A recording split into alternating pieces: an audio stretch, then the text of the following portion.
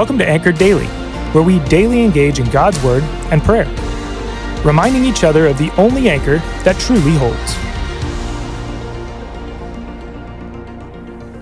Hello, my podcast people. Sarah Landon here with you as we walk through Exodus 35 together. Are you getting weary yet?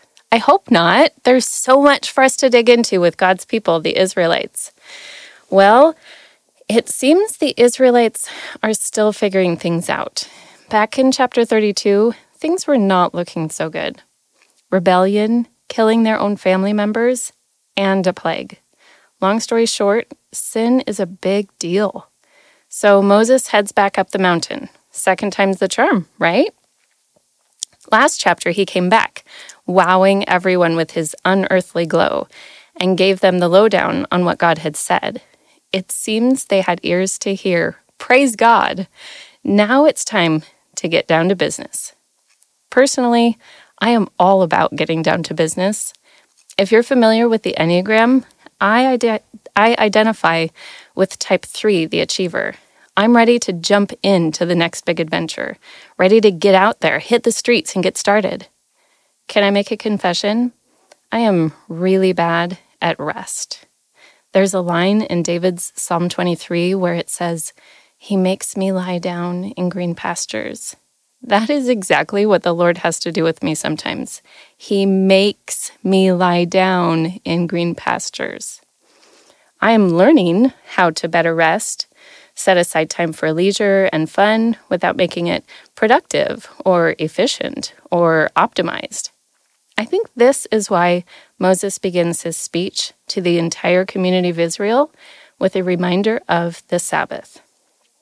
He's about to call them into some action, but first, he puts it in God's framework. God provides 7 days in the week, work for 6, rest for 1.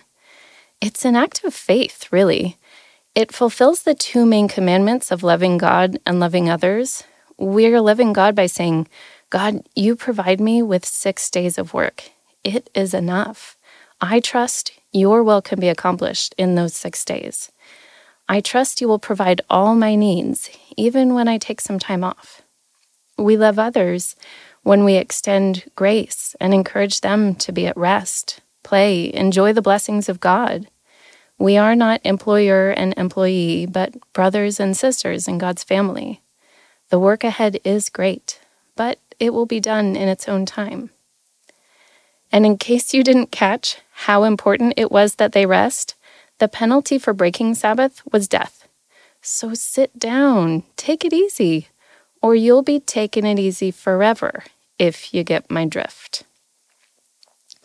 So now Moses makes his big announcement. He calls for a contribution from the congregation. In verse 5, he says, "Whoever is of generous heart, let him bring the Lord's contribution." And then he lists a whole bunch of materials they need. Hopefully you remember that as the Israelites fled from Egypt, the Egyptians loaded them up with treasures with the hopes that they would go and take their nasty plagues with them.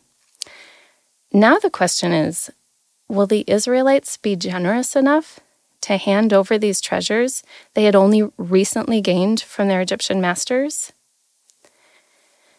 It seems their hearts are beginning to fear and trust the Lord, because as we read in verses 20 through 29, they came.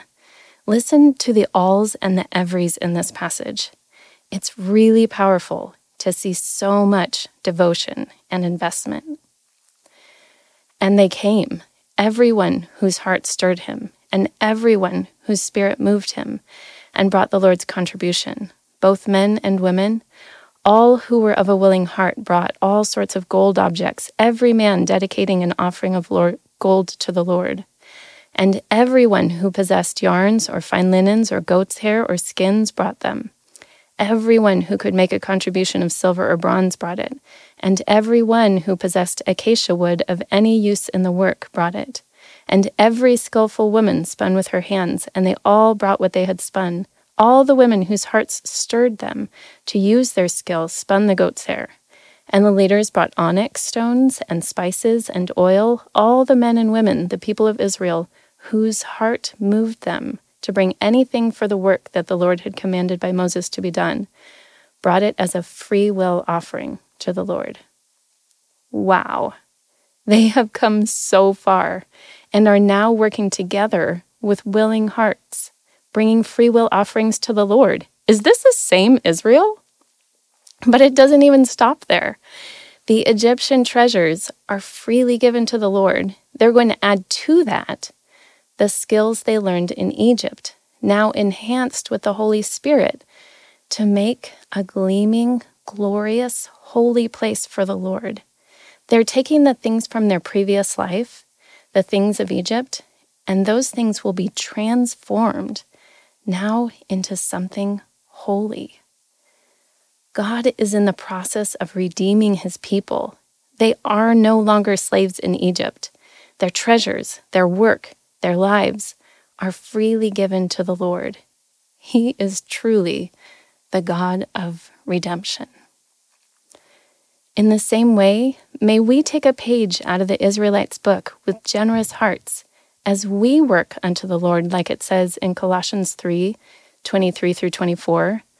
Whatever you do, work heartily, as for the Lord and not for men, knowing that from the Lord you will receive the inheritance as your reward. You are serving the Lord Christ. Oh, and don't forget to rest. Mostly that's a reminder for myself. Let's pray.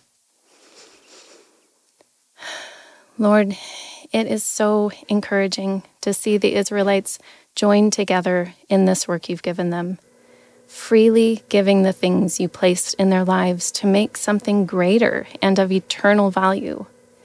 Let us, in the same way, give the things you've put in our lives to build up your kingdom and display your glory.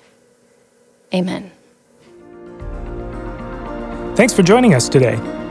Listen in tomorrow as we continue to encourage one another to be anchored, steadfast, and secure in Jesus.